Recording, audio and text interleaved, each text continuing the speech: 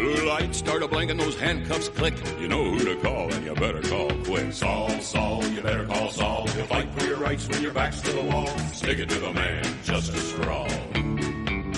You better call Saul. Hello, everybody, and welcome to Breaking Goodman, a Better Call Saul podcast. I'm the host, Mike Marbach, and if you could, introduce yourself and tell us where in the hell you are, because none of us are in the same place right now. Well, actually, that's not true, but go ahead. This is Mike Henley, and you can call me sitting in my apartment hoping the world's not going to end. Mm-hmm. And this is Samantha Russell. I am talking to you from Bensalem, Pennsylvania. This is Brian Craig coming to you all the way live from right next to Samantha in our dining room in Bensalem. I've gone up at the end. Yeah. That's not a thing. I should probably be clear. I'm in Norristown. Just for anyone looking for that trivia at home. Yeah, I'm in South Philly. So we are all in different places because we are not all allowed to be in the same place right now. And even if we were, it isn't the best idea.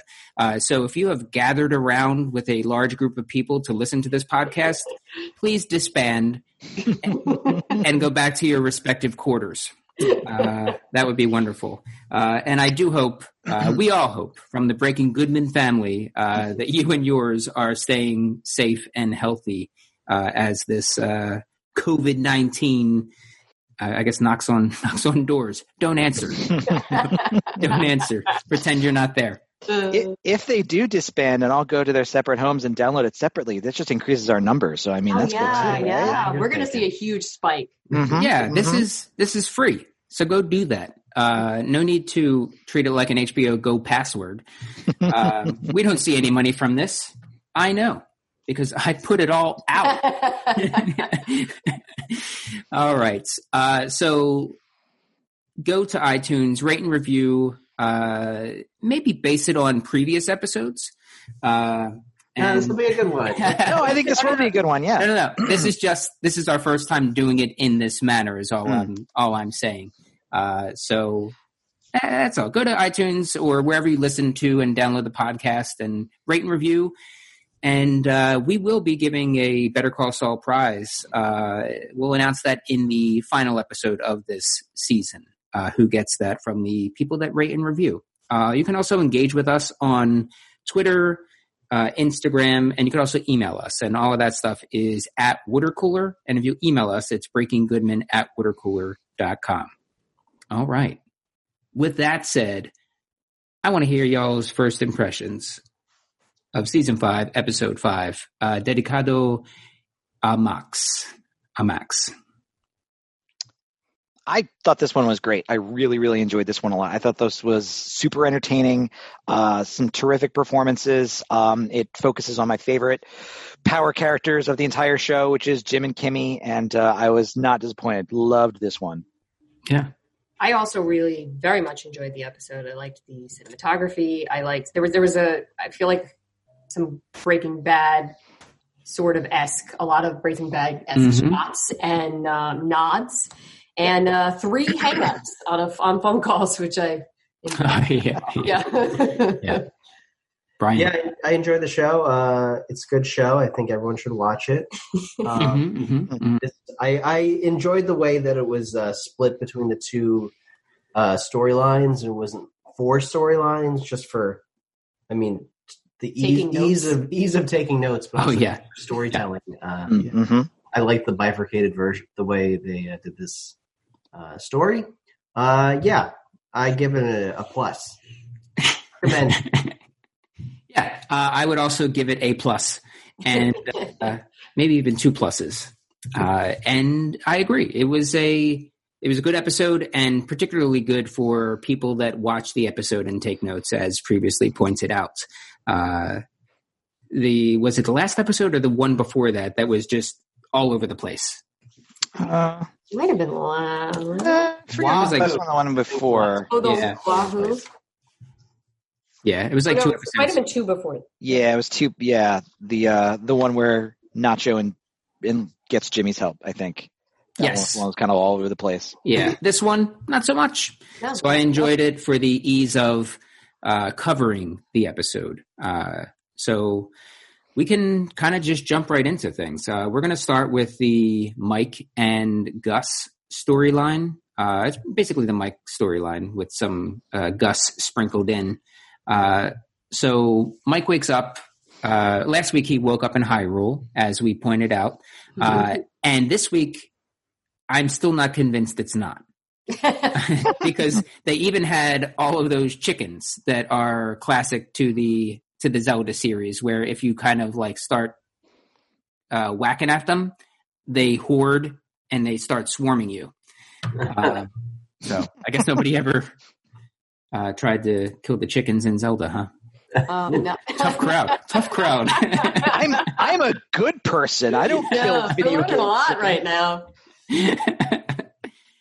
Well, he's in Hyrule, and he wakes up, and the woman he's asking the woman, like, who's there, the senora, who are you? Where am I? What's going on? Who brought me here? And she's just like, shut the fuck up, sit down. You're broken, and we're trying to fix you. Yeah, eat. Also, no habla inglés. Yeah. Siéntate. Sit yourself down. Yeah. So he's understandably like annoyed, but at the same time, he also knows who did this. He knows who brought him here. He just wants to kind of get out, but he also wants to hear it. It's Fring, Gustavo Fring. Does that ring a bell? Does Fring ring a bell? Ring a bell. Yeah, Fring a bell. Yeah. The Fring doorbell. Yeah. She offers him a glass of water and he storms off. Yeah. So he is leaving. We see those chickens, a bunch of crosses. It looked like crosses. Maybe it was just spare wood, but it looked like crosses. Did it not? Yeah. I think it's safe to say those are crosses. Okay. Maybe you don't want to get too preachy on here or anything. No, not at all. We are a secular podcast, and we don't mean to bring in religion when we don't have to. But it did look like Calvary, where Jesus was crucified. So Mike is just walking, trying to get out of there. There's a sign saying the highway is 4 kilometers. His phone is dead. His pets' heads are falling off. His wound is bleeding. Yeah. Stitches come undone. Yeah. So there's a guy that pulls up in one of those tiny ass smart cars. Gem cart.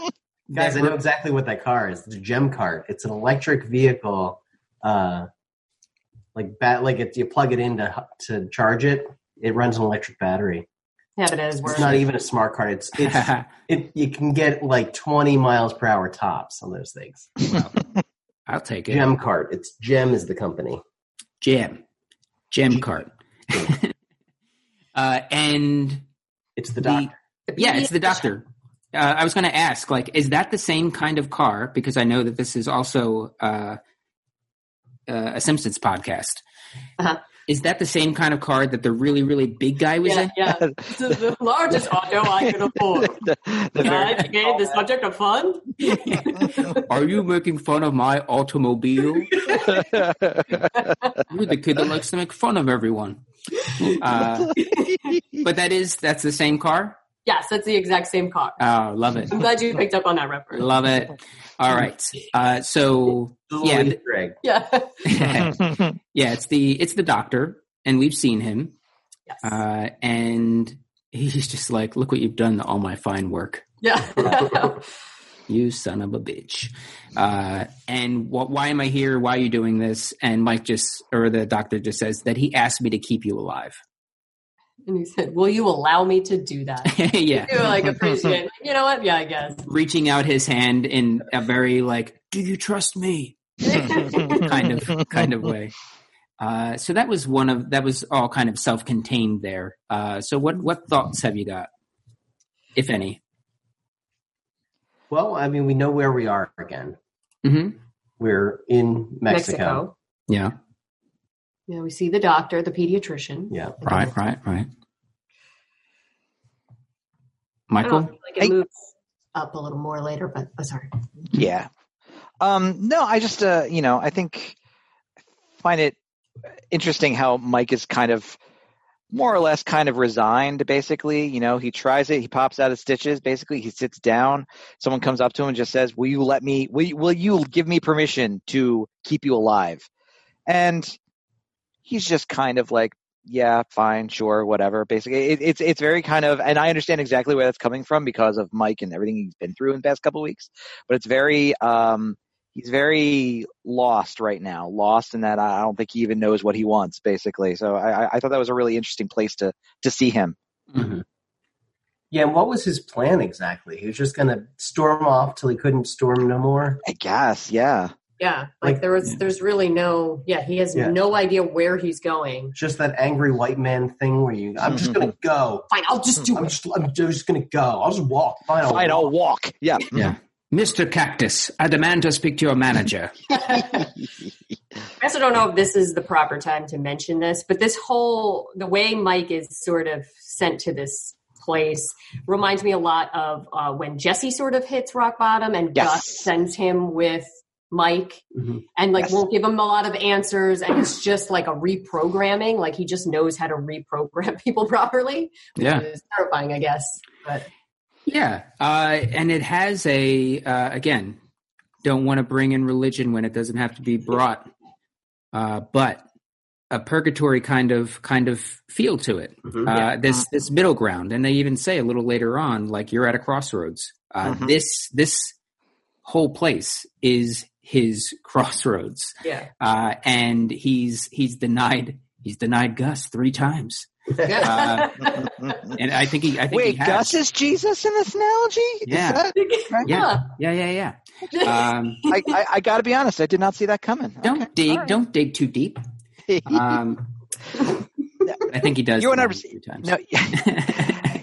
No, you're absolutely right. Especially like regarding the purgatory aspect. We'll get into this in a little bit in some of the later Mike scenes, but there's this really kind of very, very clear kind of keeping you off kilter in terms of like what kind of place this is, and we see this in a little bit in terms of like it's very, very basic, but there's not technology present. Yeah. It's this weird kind of blend. So I think that's definitely right.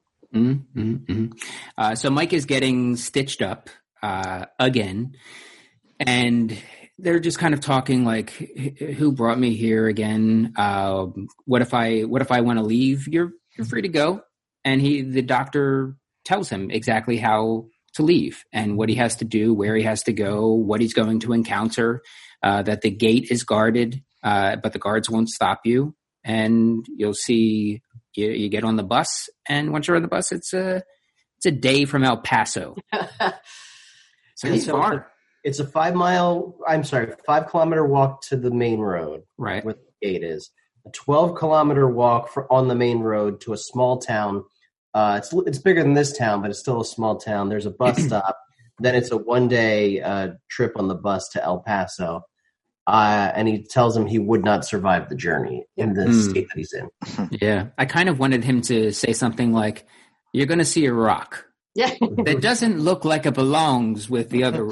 Doesn't look with the other rocks. Lift up that rock, and you'll find drugs that I want you to deliver. All right. Where are we? So he's still asking the doctor, "Why am I here? What does Gus want from me?" Yeah.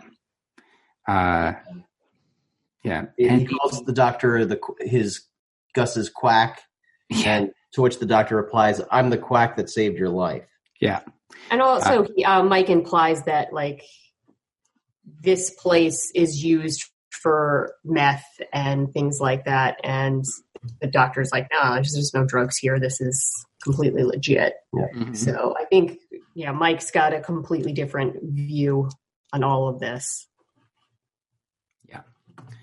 All right. So he tries to leave again, and there's a group of school kids that kind of run by him. Yeah. One kind of gets her bag caught, it looked like. Yeah, she bumps into him and drops her bag, and he drops it. Mm-hmm. Yeah. And suspiciously the same age, I'd say, as a Miss Kaylee. Miss granddaughter. She's 23? Yeah. Yes. Roughly 23. We guess. We guess. We won't truly know how old Kaylee is until we cut her open and count the rings inside. I think it's clear that Kaylee is a shapeshifter. Carbon date her. Yeah. And also in this courtyard is a very modern-looking fountain. Yes. Yeah. Beautiful fountain. Mm-hmm. Beautiful fountain. Yeah. And they do that reveal of Dedicado a Max, which is his old partner. Yes, which I also went, really, you picked this fountain to dedicate to him when he, like, his throat was split and thrown into a pool. I thought about this too. Yeah. And I'm like, ew, that's all I kept thinking of, his face in the pool with the blood all around him. And I'm like, this is the worst place, the worst way to dedicate something to this man. Like, because you're honoring his death and not his life. To me, that's all I could picture. Yeah, I could see that for sure. I feel like Gus would probably want some mixture of both of those things. The mixture being reminder of what happened, but also a reminder of his life. I guess it's a reminder of the revenge. Now, yes, like the end scene. It's a real never forget. But go plant a garden. And, take it nice. You don't have to only think of him that way. Yeah. So he turns back around. Yep. And he goes back to the Senora's house, who's been taking care of him, cooking breakfast, cooking different meals. All the meals, yeah. Yeah. He tries to make an international phone call, which he cannot do. No. Yeah. It will not connect. She told him that, too. She said local phone calls only, and he did not believe her. So his next course of action is to jerry-rig a phone charger from machines and wires. Which is a very Breaking Bad. They got the music going, and he's doing all these things. She hands him his meal. He pushes it aside, and then she comes back with an actual phone charger. We hear a record scratch. We're not in a cave, you dum-dum. All you have to do is ask. Yeah. It's Mike. He wants to be independent. Yeah. He doesn't want to need anybody. But really, he's going to build a phone charger? I don't think Mike's capable of that. He's saying, I'm going to build a better phone charger. It's more efficient. Faster charging. I wanted to see how that was going to work. And I wanted to see him fail twice. Get his back. Yeah. And somehow there's hair that stands up. Rose hair, just shoots up. I wanted them to lean into the surrealness a little bit more and just have there be like a weird payphone outside or something. That's either ringing all the time or Mike has to hotwire it and he has to do that thing where it's just well, if I get the, that thing they used to do in 70s and 80s movies where it's just this is how you get around the phone company. Well, if I push the quarter, do something with it basically. And there was a quarter on a string thing. Yeah. And there's also a string thing. My dad was just explaining this to me. There used to be there were more modern payphones had a metal casing around the wire because there was a way to rig the cell. You short circuit the handle itself. Yeah, and then the dial tone would come up, and he said he used to do that all the time. Yeah. Here's another payphone trick. So you call an 800 number. 1-800-COLLECT? Yeah. Well, no, you call an 800 number. 1010 BPA. Someone picks up, and you talk to them until they hang. You get them to hang up, and so while you're still on the phone, you can then dial out using that number. Or you call 1-800-COLLECT, have them call Gus Fring, and they're like, "Will you accept a call from? Hey, it's Mike. What am I doing here?" And then that way he knows. But you don't never have to actually accept it. We had a baby. It's a boy. From the mall. Hey, Mom, it's me. Pick me up. That is one of my all-time favorite commercials because for a long time, there were so many of those 1010 dial 1010, all these different things, and then one of the commercials was people that were trying to exploit the collect call system, and it's we had a baby, it's a boy. We had a baby, it's a boy. I love it. Had a baby, it's a boy. Yeah. All right. So back to the phone cast. all right. We're talking they had about a baby. Yeah, they had a baby. It was fine. So he uses his phone to call Gus. Yes. Oh wait, what did I write here? You know who this is. Do you know who this is? I trust you're doing well. Why am I here? Yeah. And then he hangs up on him, right? It's not a good time. It's not a good time. Click. Yeah. Yeah. There's hang up number one. Number one. You know first time the cock crowed.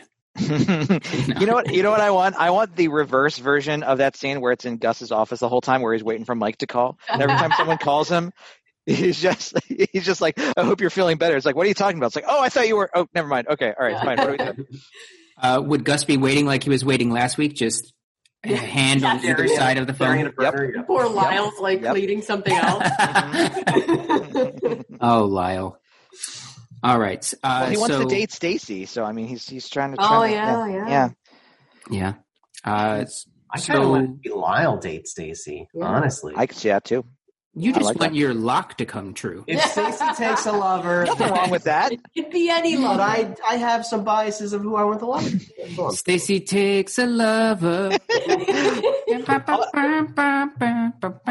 Also, I know we already mentioned we already mentioned the kids running by, but I really wanted to point out, or at least kind of give props to how weirdly, surreally directed that scene is. It's very, very odd and off-putting, basically, in a way that I really enjoyed, basically, because they kind of come out of nowhere and they just kind of disappear to nowhere. Into nowhere. Yeah. Where are they going? Where are they coming from? Yeah, they enter frame and they leave. How did we get here?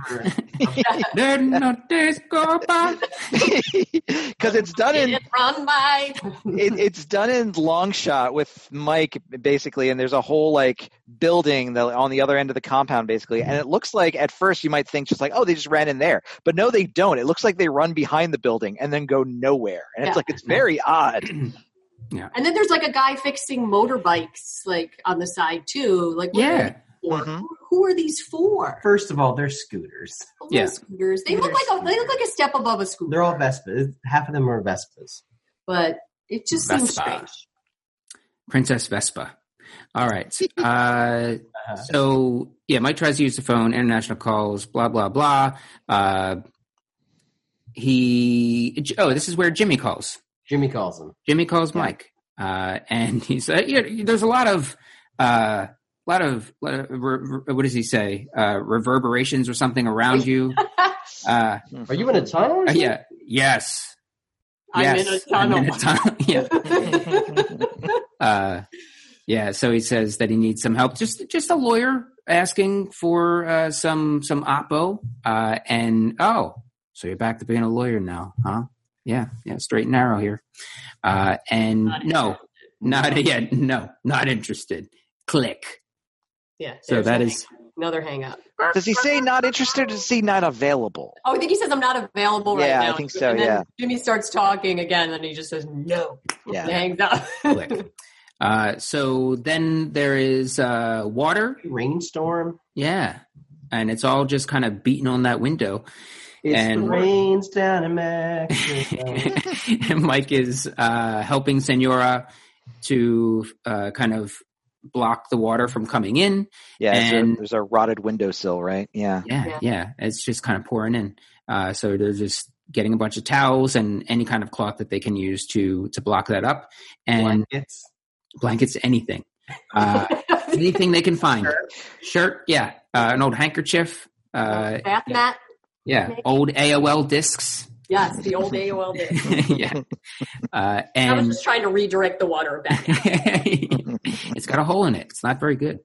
And then it's breakfast time. Senora's cooking breakfast, and Mike takes it upon himself. He's a handy man, and fixes that window. Yep. Yeah. So you think we're gonna smooch? You think Mike's going to take a lover? I feel like this is Love. That scene in Love Actually when they're they don't speak the same language. Yeah, except the language of love. He's going to show up with signs. I'm just. Oh no, that's the that's the other one. Notting Hill. Yeah, it's just. the book, his book You that are he's perfect. writing is going to end up in a lake, and she's going to jump in after the page. Yeah. Can you imagine the book Mike would be reading? I'm just a guy who works for a huge drug kingpin standing in front of a Spanish woman that helped me back to health. And where was I? What was I saying? It was either enchiladas or tacos or a burrito. A burrito. I was a cop once. And I wasn't a cop. A I'll burrito. tell you about Maddie someday. Yeah. Oh man. You're done. That's what he does right at the end. No. You're done. All right. So Mike is fixing this. I'm sorry, Michael. Go ahead. No, I was about to say, I have a question about this whole windowsill thing. Did Gus set this up as well? He might have. I mean, I feel like he set him into a place where he project? could do some A handiwork. trap windowsill. Yeah, well, exactly, yeah. There's things around there that he knows Mike could help with. He I couldn't don't resist. He couldn't resist. For like weeks, the Senora was just like, can we replace this? It's just the water's coming every time it rains. Like Gus, like, This is going to no, come back. No. Yeah. wait. It's like, Hector, I look have at me. plans. Yeah. I have plans for that window. Yes. So that it would imply that there's several other things around the building compound that he's like, well, it's either going to be the windowsill, it's going to be the dishwasher, the dish thing, God damn it, this is going to be so funny. Oh, man. Dishwasher? No, With the thing with the garbage disposal. He was doing the garbage disposal hand thing. Harvey, write down the time that I just did that. No, and then no. cut into me shouting garbage disposal. No. You know how difficult this is going to be to cut? It's going to be real clean edit. We got to be good at this. Yeah. Yeah. So Mike is fixing this window, and he hears Gus talking to Senora. He hears Gus's voice, stops. He's pretty much finished. But he goes out and has a discussion with Gus. Tightens that screw one extra tight, though. Yep. Splits the wood, has to start all over. He really symbolically tightens the screw. Yeah. So he and Gus have a discussion, which is basically just a back and forth about what do you want? Why am I here? And that's where Gus says that, it appears to me that you're at a crossroads. You have a choice to make. You can continue doing what you're doing, which is drinking and getting the shit kicked out of you, or you can work with me. I'm in a war and I need a soldier. And I believe you understand revenge. You want me to work as a button man, working for a drug dealer, killing all the drug dealers. He's turning into Been working on Stallone. Yeah. Billy Cop, Mike Ehrmantraut. Hey, yo, Gus. What do you want me to do? Walter. You're different from the son of Marcus. Oh, man. All right. So that's the Mike storyline. What other thoughts have you got? Oh, well, we also, Mike was also kind of like shitting on Gus, like, oh, you got this place and everybody's going to worship you. And he's like, no, it's not my name. They think that I'm the friend of the pediatrician. He's like, oh, you feel better about yourself? You're not that great of a person. He's like, yeah, I know I am what I am. And I just feel like it's nice that Gus kind of isn't really showing off. Yeah. He's doing something that he knows is right, but also isn't doing it for any, like he's not trying to get anything necessarily out of it. And he's not necessarily saying, oh, I'm a better person because I do this. I do this because I should do this. Sure. Sort of, I guess. Yeah. To a degree. But he is doing the thing that he's doing. Like he's making himself feel better. I feel, this is the thing I do sometimes where like, I kind of don't want anyone to know that I did this nice thing. Then I can feel good about myself in addition to the fact that nobody knows that it was me. And like I feel like it's like a superhero kind of like, whoa, how much of a benefactor I am. They don't even know. I'm just sitting here all anonymous. It's a sickness. It's a sickness. So you could say that actually Gus is a better person than, say, Jesus was, because Jesus took credit for everything. Oh yeah, he wanted everybody to know his name. He was like, "Oh, go tell everybody." Yep. And Gus is like, "No, I'm just a friend of a pediatrician. No big deal." Yeah, and for the most part, Jesus always waited for a crowd. Oh yeah. Oh yeah. Yeah, for the most part. There were some things that he did where he was like, "Okay, I'll bring you back to life, but if anybody asks, I did it." Yeah. That was just because they surprised him. And he was like, all right, fine, sure, I'll do this, fine. Remember that name. You're going to hear a lot of it. Who's responsible for all these fish and loaves? And then Jesus said, I am the great I am. I am. Oh, we try not to bring in religion when we can avoid it.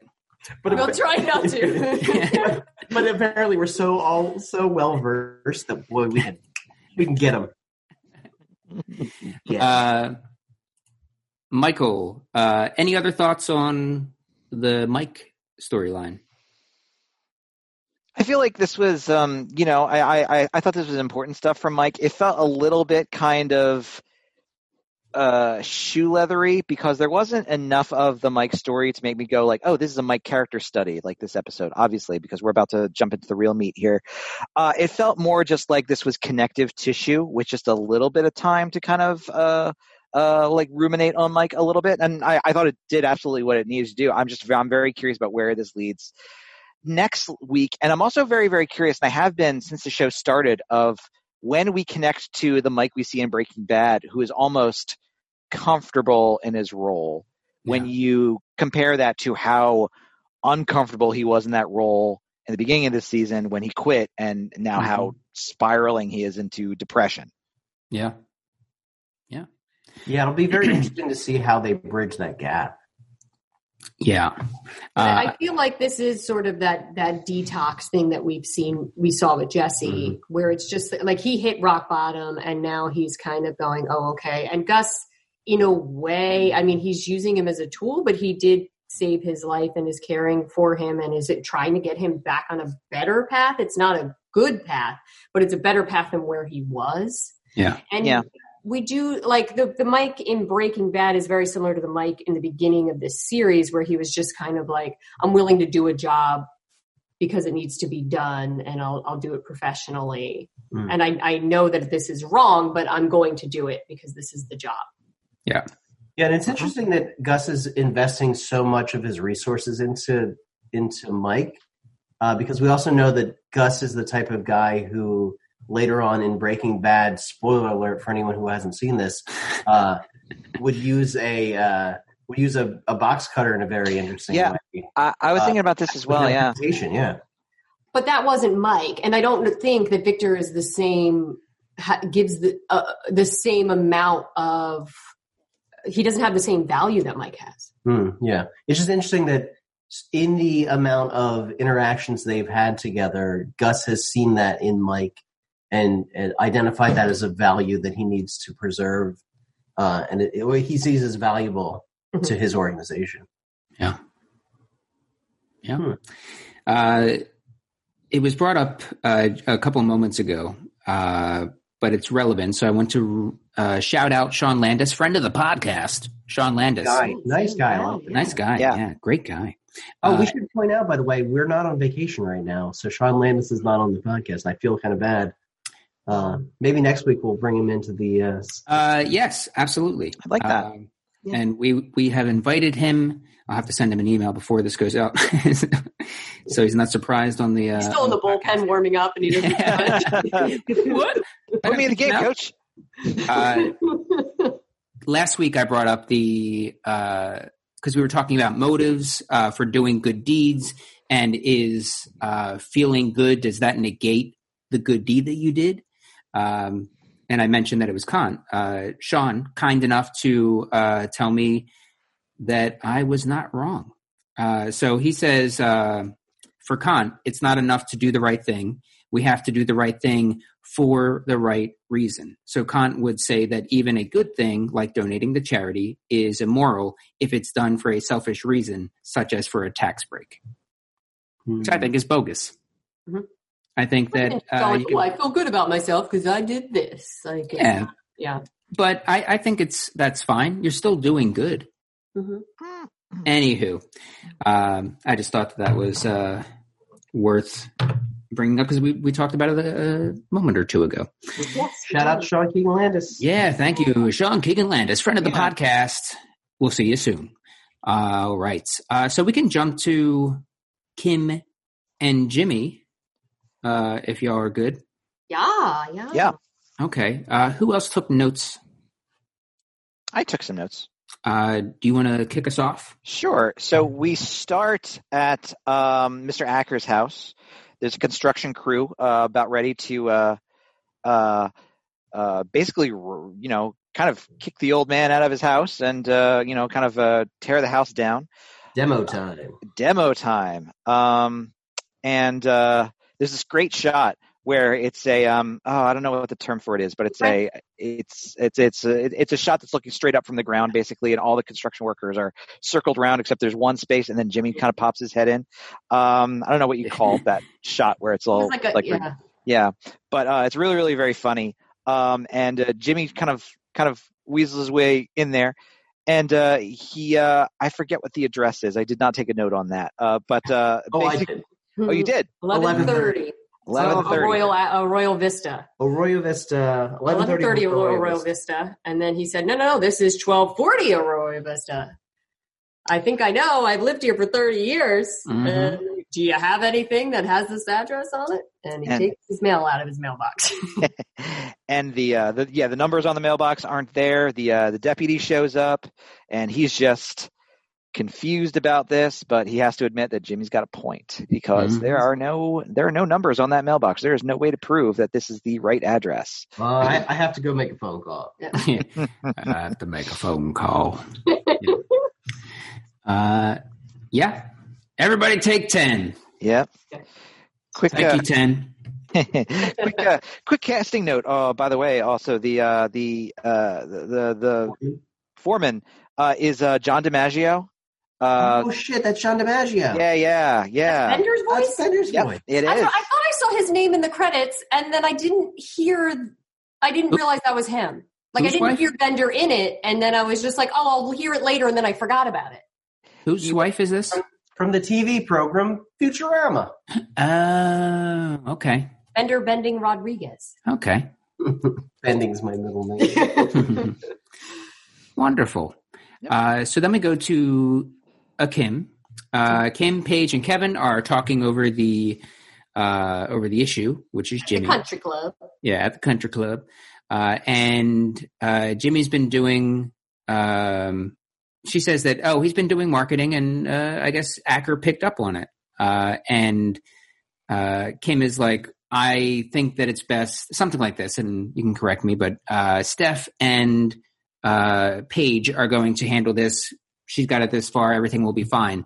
And Kevin stops them and says, I smell a rat. I smell a rat. Yeah. And of course I'm thinking that this whole scheme is the jig is up. Yeah, the jig is up. And it's not. Kevin's dumb.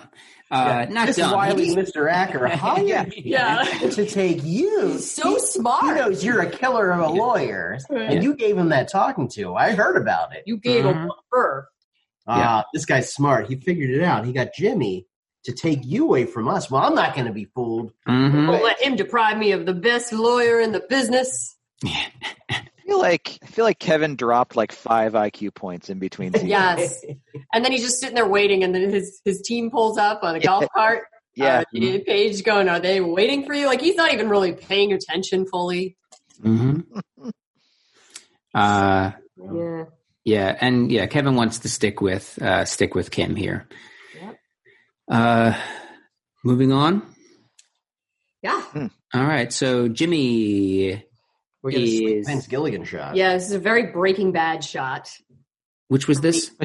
From the water boiling, and you just yeah. Like a shadow of him. What the heck is going on? Yeah. Mm-hmm. And then he's just boiling tea. Teas. Yeah, and a whole bunch of stuff around. Yeah. That he's ready to smash. Yeah, public alternate. And Howard calls. We got a call from Howard. Just calling to check in, see how things are going. Did you think about my offer? Oh, the job. Yeah. Oh, right. Mulling it over. Yeah. That thing. Yeah. Do you think Howard knows that Jimmy did that to his car? I was wondering about this because, like, at least in the beginning part of the conversation, Howard's very, like, hard to suss out at first, basically. And then he just kind of it's just like, well, no, I was just wondering, if you thought about my offer at all, basically. But, like, I feel like that tension is there on purpose. Yeah. I guess not, because I don't think I think Howard is follow up. No, I don't think he'd follow up with his feet up and shoes off. Agreed. If he was that tense. Yeah. He'd let it go. He's namaste. Yeah. Yeah. Let it go. Yeah. So Howard does the check-in, and I have some details for you. If you want any detail, and he hangs up on Bye. it. Yeah. Right. I'm ready to discuss the details when you are. Sounds good. Click. Yeah. I'm starting to feel bad for Howard. I don't know. Yeah. It's funny how they've taken that character Mm-hmm. to the point now we're feeling bad for him. Yeah, it's a lot of blowing off this episode. Blowing off steam and blowing off people. Yeah. Mm-hmm. So I'm just not sure at this point what Jimmy is doing with all these things around. Yeah, he's about to break a thing in a bag breaking with things a hammer. in a bag. Yeah. Kim comes home and Jimmy wants to know all the details. Not interested in Howard's details, but wants every single tiny little detail from Kim. This feels like a very Russell Craig conversation too, though. Like, oh no, do the voice. Like this is very much what happens in our own house. No, give me all the details. No. How was it? Like, this scene is so fun to me. I love how much Kim got into it. Mm-hmm. Yeah. Oh wait, that's how he sits? He side sits. Yeah. Oh, he's a side sitter. He's a side sitter. It's a whole episode on Curb Your Enthusiasm this season. Side sitting. Yeah, it was too. Yeah. And Kim is a little hesitant to get into some of these details in the way that Jimmy wants them, but she ultimately just kind of lets loose and gets in her Kevin voice. She really goes for it too, of just making fun of Kevin too. So I enjoyed that. And then I love me being her. Oh, you're me? Oh, okay. I also love. Did he have a southern drawl like a ding dang do? Yeah, yeah, super stereotypical. I need that call center, and I don't like waiting, and I never have and never will. And blah blah blah blah blah blah blah. Yeah, she kind of almost turned into Frank Underwood. Yeah. Yes. Yeah. Real props. Jimmy loves it. Oh, he loves it. And Jimmy's which Michael, is a regular voice, but a couple different mannerisms. Yeah, I thought Kim's Kevin voice was way, way better than Jimmy's Kim voice was. Yeah.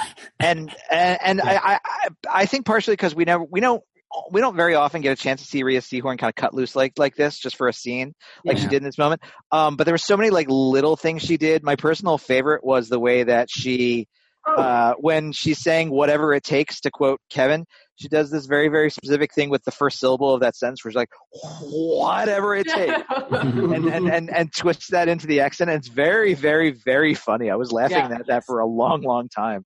Yeah, this may have been my favorite Rhea Seehorn. Yeah, she sounded like Frank Underwood, and Jimmy sounded like LeBlanc from Knives Out. Yeah. Yes. All right, so then we go to the next. And then he says, Kevin? Oh, right, yeah. Would you like to take a shower with me? Well, shoot. I believe I would. And I believe I would. Knock, knock. Ladies and gentlemen, the Russell Craig players.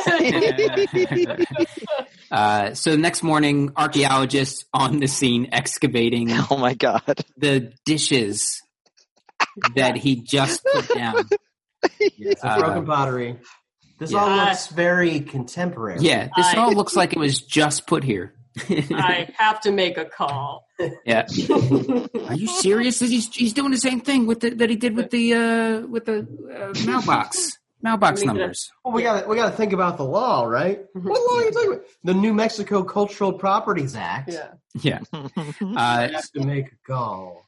And then we go to a very brief, quick cut montage of the different days, because I'm guessing this is over a period of time that this is happening. Because first it was the mailbox. It's the wrong address. Then it was the archaeologist excavating. Then it was suing on behalf of the water district. Then it was claiming there's a flaw in the original land grant from 1846. And then contractor. That he was insisting that the contractor was an escaped felon. Oh, that I forgot about that one. Yeah, the lead from the lead levels and the radioactivity. Yeah, which was just appearing on the side of the house. That is a clever gag, by the way. The radioactivity basically, and the lead. That was really, really well done. Yeah. Doing like bits from the smoke detector that he's pulling out and putting through a coffee grinder. Yeah, and I love that Acker was there helping. Yeah. And then he did the Dufresne drops. Oh, he did. Yeah, classic. Just a little bit at a time. A little bit at a time. Pieces of his cell wall. Dufresne. Yeah. All right. So he's doing the smoke alarms with Acker and making it appear that the land is radioactive. And again, you know what I got to do. I'm gonna have to, You get it. All right.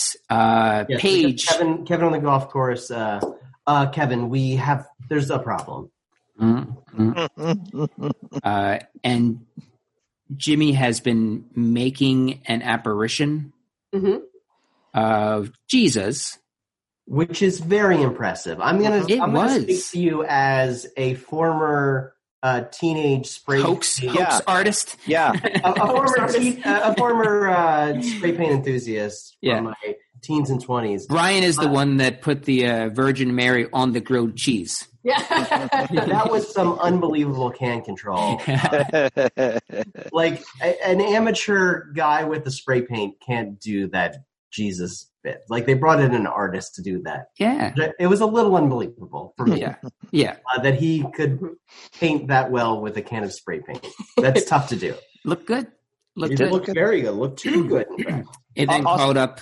Go ahead. Also, we should make clear too when we say there's an image of Jesus, we mean the actual Jesus, not Gus. Oh yeah, not Gus. Yeah. I feel like we do definitely have to specify that after the rest of this episode. Yeah, which is maybe why we got so preachy in this episode.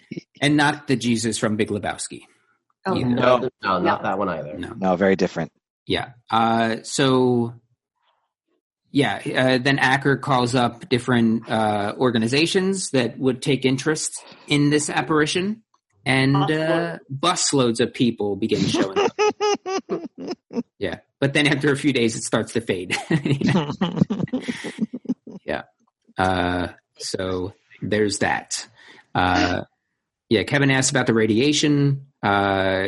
Kevin wants the radiation was never really harmful. It was I thought what was funny about it because he's like, why is he still living there? Like, oh no, this is just for OSHA. It's just for the construction workers. It's okay if he lives there with all of this radiation, but it's not okay for someone to work there. It's more they weren't so much worried about that part of it. There was no ramifications in terms of them letting that happen. Right. But OSHA covers the workers. Yeah. Seems sad. Yeah. Kevin wants to sue, but is told that it will take years. Rich is there. Rich Schweikert. Rich Schweikert's in the meeting. Schweikert. What if you don't build the call center there? You already have an approved alternate location area. You got an alternate site right there. But Kevin doesn't want to budge. He wants that call center there, and he's just basically like, get it fucking done. Yeah, what was the quote? I won't let some low-life shyster bully me off my land, which I think is funny because he is bullying someone else off of their land. Yeah. Like he's saying the exact same things Acker's saying, which is really ridiculous. But it was very nice that Rich kind of came in to try to pitch this. I don't know. I liked Rich Schweikert. Oh yeah, they brought in the big gun. Calm down the situation. Yeah. And watching this all go down is that one Native American with the single tear going down, saying, "It's not any of your land, assholes." Yeah. There's another line that Kevin said, something to the effect of, my father didn't raise a boy to step away from a fight or something. Yeah. Oh, yeah. So he's not going to back down from this. That's the one thing. I guess the one thing that Kim and Jimmy didn't really factor in is the fact that Kevin is so stubborn that he's willing to spend so much more money on money this. and time, really. Yeah. And just the bad publicity. Yeah. Because now, like, this place was known by all those busloads of people, and now you kick this guy out of this house. Like, they know what this is. Bad optics. It's bad optics. It's bad optics. Yeah. Last week. Indeed. And they're religious folk. Yeah. Yeah. Yep. They talk to each other. And they need a bank. And they're going to choose a different That's a good bank. point. That's a good point. Yeah. Yeah. They can't put A bank in a statue. They can't put all their money in the offering plate. Some of it's got to go in a bank. This whole montage too. I don't know if anybody else felt that way, especially since this is half a Simpsons podcast. This felt like a very Simpsons plot in the sense of just like this. This felt like a bunch of Homer shenanigans. If Homer was like slightly smarter, Yeah. just like the number of things that he would do, basically right down to like the image of Jesus, like on the picket fence. It felt very, very like, I don't know, like kind of conniving for like just for pure entertainment value. There's a kitty. I see a kitty. All right. So we're all in our own homes and we're seeing things we've never seen before. And there's a cat. I've never seen a cat. That's not true. Mine is running around here somewhere. Hello. All right. So yeah, there's Jimmy and Kim are talking. You gave it your best shot. We did everything, bringing me in. That was dangerous, but we did it. I think that this is best left alone. But there's always another play. So Jimmy kind of plants that seed and walks away. Yeah, which is kind of dirty. Yeah. Yeah. He could have just said, look, I don't even have any other ideas. Like, we did what we could. He can't help himself. I don't even know if that was I don't know if that was intentional of just like, but if you want to do this, here's a little thread. If you want to pull this thread. Yeah, sure. There's always another play, but I mean, you should probably just count your losses at this point. Yeah. It felt instinctual. Yeah. The way that just the kind of almost like, we got this one over here. We got this one over here. There's that one. Oh, just forget that one. That one's not for sale. But this one over here is, no. What's wrong with that? I want that one. Mm-hmm. I want that one over there. The one's not for sale. Why is it not for sale? I want that one. No. But that's the one I want. Yeah. Yeah. It's like he's gotten so careless with his tricks that he's playing them on Kim without even recognizing that he's doing it. Yeah.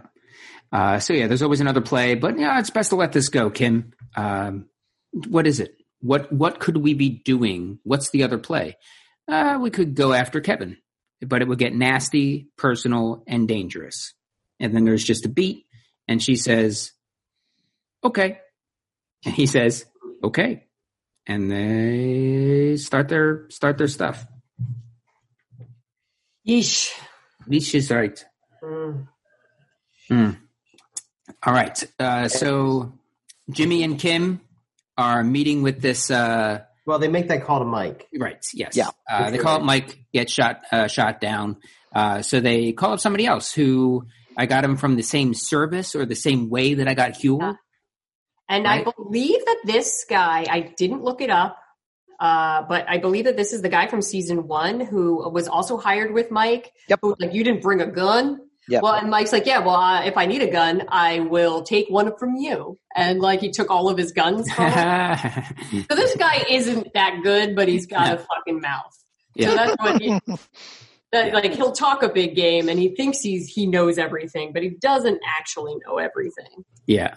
So we got him on the underground Craigslist, as Kim calls it. They're at the nail salon, which we haven't seen in a little bit. Mm-hmm. And do we know this guy? And no. I'm saying like that's what I have here. Going through my own notes. Do we know this guy? He says that Kevin is clean. Yep. Mm-hmm. So he's an Eagle Scout with a 6-figure income. That's it. Bada bing, bada boom. He's went clean. into his personal domicile, checked every room, 7 bedrooms, 4 baths, or whatever. Squeaky clean. Explained how he got in. He set off the alarm and with an airsoft gun. With and the housekeeper let him in to turn it off. Yeah, and Kim kind of sticks on that point too. Yeah, she wants to be clear about how he entered. Breaking and entering? Yeah. But she also is uncomfortable with he broke the law, and she's uncomfortable hearing it, but also kind of needs to hear it. Yeah, she asked for this. She's got equal parts disgust with him and herself as the conversation goes on. Yeah. But she talks about, or he says, I just found some paperwork on the desk. And she's like, what paperwork? And he hands her pictures, and she starts going through the pictures. And then he starts describing, he's like, look, I can get more information. I can get 2 guys. We'll get a van. We'll drive them out to the desert. And he'll start telling you anything you want. So Jimmy decides to walk him out. Open the door. Yeah. And there was one point where Jimmy says, your work is or you're sounding kind of superficial. Yeah. Oh, superficial. The guy gets really indignant as a criminal. Just funny. Kim, he leaves, and we're left with Kim looking at these photos. Mm-hmm. And she sees something. Yeah, she sees something that she thinks smile. she can. Yeah. A little grin. She found something. So what's that all about? She starts checking. We see her checking pictures and logos and things from Albuquerque paperwork and advertisements from 1958. And she gets interrupted by Rich Schweikert. I can't really say that anytime. Schweikert. And he says, I think you should take a break from Mesa Verde. I got this mineral rights case. It's got your name written all over it. It should go without saying you're still going to get your compensation. And no, you're great.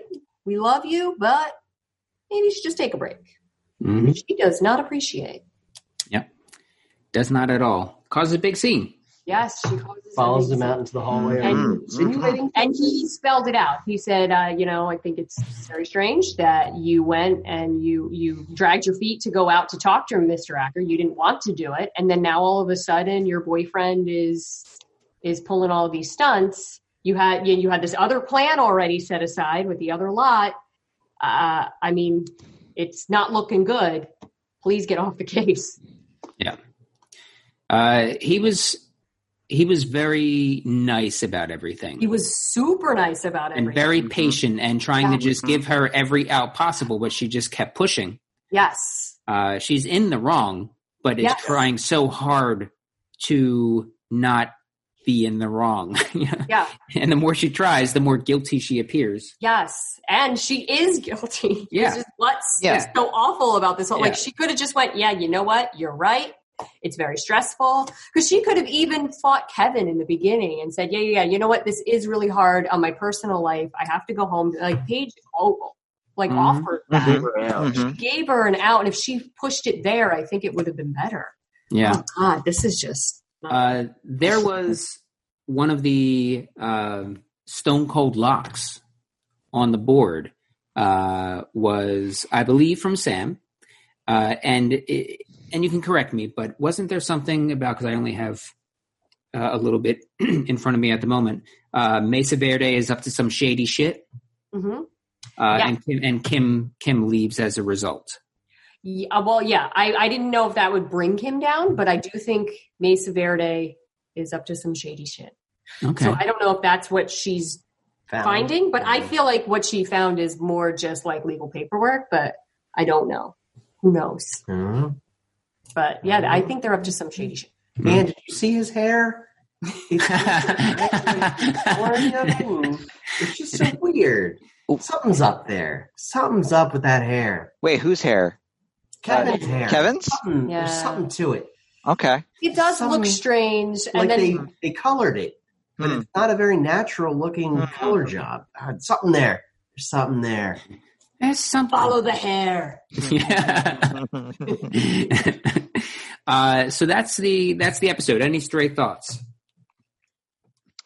I feel like it's heartbreaking to watch Kim kind of destroy herself in this way. And I think they've done such a good job setting up how she needs this act of rebellion in order to feel like she's still doing good. It's not enough to do the pro bono work, especially when she keeps getting pulled off it to go work for this heartless corporation. And this is how she rebels, and she's just not as good as she thinks she is at covering her tracks. And it's just, it hurts because it's the kind of thing which is like, I understand every single decision she's made. It's just that some of them, it's just that some of them in the grand scheme of things were bad ones, but I know exactly why she made them. And it's just, I give them so much credit too, because I feel like we were doing a lot of speculating about what's going to be the thing that ultimately brings down Kim. And I'm not saying this is definitely it, but if it is it, I give them so much credit for it being something. I much more respect the choice of Kim destroying herself as opposed to Jimmy destroying Kim's career, because then she kind of becomes like a passenger in her own story, you know. And I like I like giving her so much control over this in a spiraling kind of way. Yeah. It just frustrates me so much because, again, you could see where she could have. There's so many times to exit, and she can still do the evil things with Jimmy at home and plan these things. Like, she's good at that. She did it with Huel. But, like, there were so many ways, little parachutes that she could have pulled, and she didn't. And she's just letting it happen. And that frustrates me so much. Yeah, she's not as good as at Giselling as she thinks she is. No. It's going to backfire. She's on the verge of a backfire right now. She is. Either next week or the week after, I feel like things are going to take a turn. Yeah. And, I think it would have been a lot better if Mike was the PI. I think he would have gotten a lot more information. I think so, too. Yeah. I think Mike may have tried to talk them out of it. You're probably That's something Mike would have done. Like, you guys don't need to do this. This is not... You're right. He might have. Well, I don't know. It depends on his mood, I suppose. It does depend on his mood. I don't disagree with that. Yep. All right. Well... Let's hit a quick round of winners and losers. Oh, winners and sinners. Let's do this. Winners and sinners. So I'm going to go with Senora, whose last name we don't know, as my winner because she finally has someone new. Senora Colthazar. She finally has somebody new to taste her food, which I feel like, as a person who's stuck in this little small town. A suburb of a small town in an even smaller town. With a lot of children. She rarely has anybody to truly appreciate her food. So finally she has somebody new to taste her whatever she's making, her enchiladas and whatnot. Burritos. For breakfast burritos. I feel like burritos. what a fine thing for her to experience. Winner. Sam, winner? Oh, geez. I always forget to think about this. I'm going to say Mr. X for being able to, get a new client. Oh, yeah. Mr. X. It's my business name. That's my business name. Because he's a joke, clearly. He's not even good at what he does. But, he gets, every now and again, he gets a job. And good for him. Well, he's going to night classes, so soon he'll be Professor X. Yeah. Michael, winner? I would say Mr. Acker because he got to stick it to the big corporation. He got Jimmy to help him out. He got to get involved in some crazy schemes, and you could tell he was really enjoying it. I feel like he came out of this episode a big win. Yeah. Yep.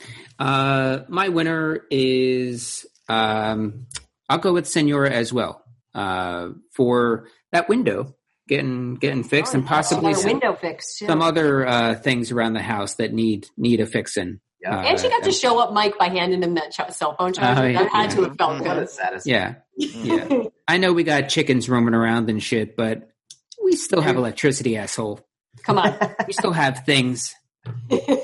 Plus, she and Mike might fall in love, so that makes her even more of a winner. Mike takes a lover. Mikey takes a lover. All right, who's your sinners? We got our winners. Who's the sinners? Who are the sinners? I'm going to go with The big loser for me is going to be the foreman. What a frustrating day that must have been. Oh my gosh, yeah. But man, oh man, I'm going to go low-key loser is that archaeology lady. Oh yeah. What a waste of a day that was for her. Like she's going out there. She drove all the way out there to find something she knew was wrong and then had to dig some more. And I imagine as a professional archaeologist, she goes through that all the time. But geez Louise, he really set her up to fail. Yeah, I wanted her to lift one of those up and go, "It belongs in a museum." And Jimmy keeps his mouth shut. Oh boy. Right. Okay. There we go. Yeah. And then Nazis show up. Michael? Yes.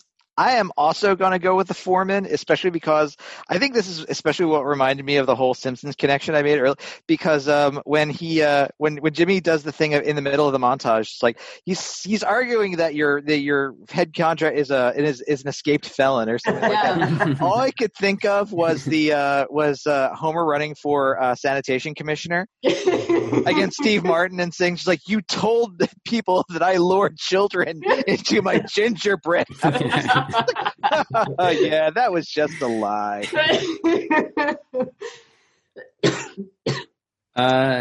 Sinner for me. Sam, did you go? Did you get a sinner? I didn't go. I think I'll do a serious one now, and I think my loser is Kim, because it's not good. Yeah, I'll be serious about this one. Yeah. I will go with Mike as the loser. He's winning right now because he is alive, but he's still in purgatory, and we know where things are headed. And this is the crossroads for him. I have to disagree with Gus that those are his only options. It's like a life of crime or getting beat up by people who are involved in crime. Yeah, there's a third option there. I really do. Yeah, I think so at least too. Third option. Maybe stop walking down that street.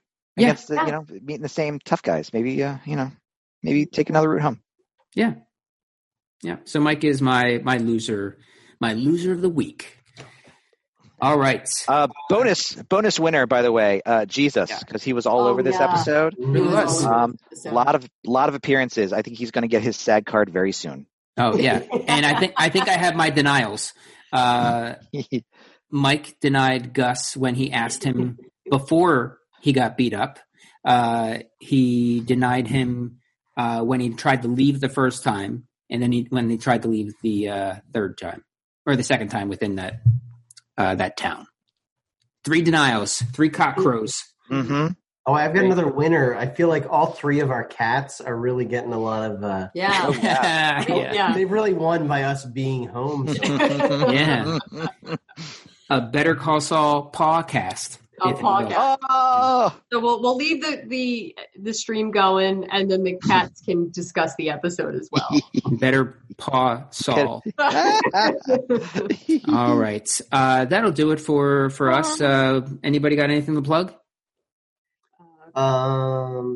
I mean, we postponed our vacation to June, so if you got any cool California stuff that only happens in June, and let us know. if you've got any tips on when this coronavirus is going to be done, that'd be nice too. Yes, if one of our listeners has a tip, they just happen to know when this is going to be done. Yeah, someone got the inside scoop. Michael? I have nothing to plug aside from the world not ending. I think would be awesome. I just want this to be over soon, and then maybe we can all be in the same room again together. Yeah. So that'd be really nice. Yeah. End soon or be done. You just end it all. Just end it all. I want comet this. hitting the earth. Yeah. I don't know. It depends on one way or the other. I don't know. I'm on the fence, honestly. Ask me a different time. I might give it a different and this is Mike. You can follow me on all the things at Mike Marbach, and go to watercooler.com for all of the podcasts that we do. And we're going to be doing them a lot like this for the foreseeable future. Since people can't necessarily gather. And it is nice to kind of get people on here so that everybody doesn't have to travel as much. So we're going to be doing the Killing Eve podcast soon in this manner, as well as Canned Peaches, a fucking Deadwood podcast. Yeah, we can get on that too. Yeah. Yep. His audio. Mm-hmm. Yeah. All right. Thank you, Sam. Thank you, Brian. Thank you, Michael, for making the time to be virtually here. And thank you all for listening. And go to iTunes, rate and review. Have a good night. Bye. Sip that shit.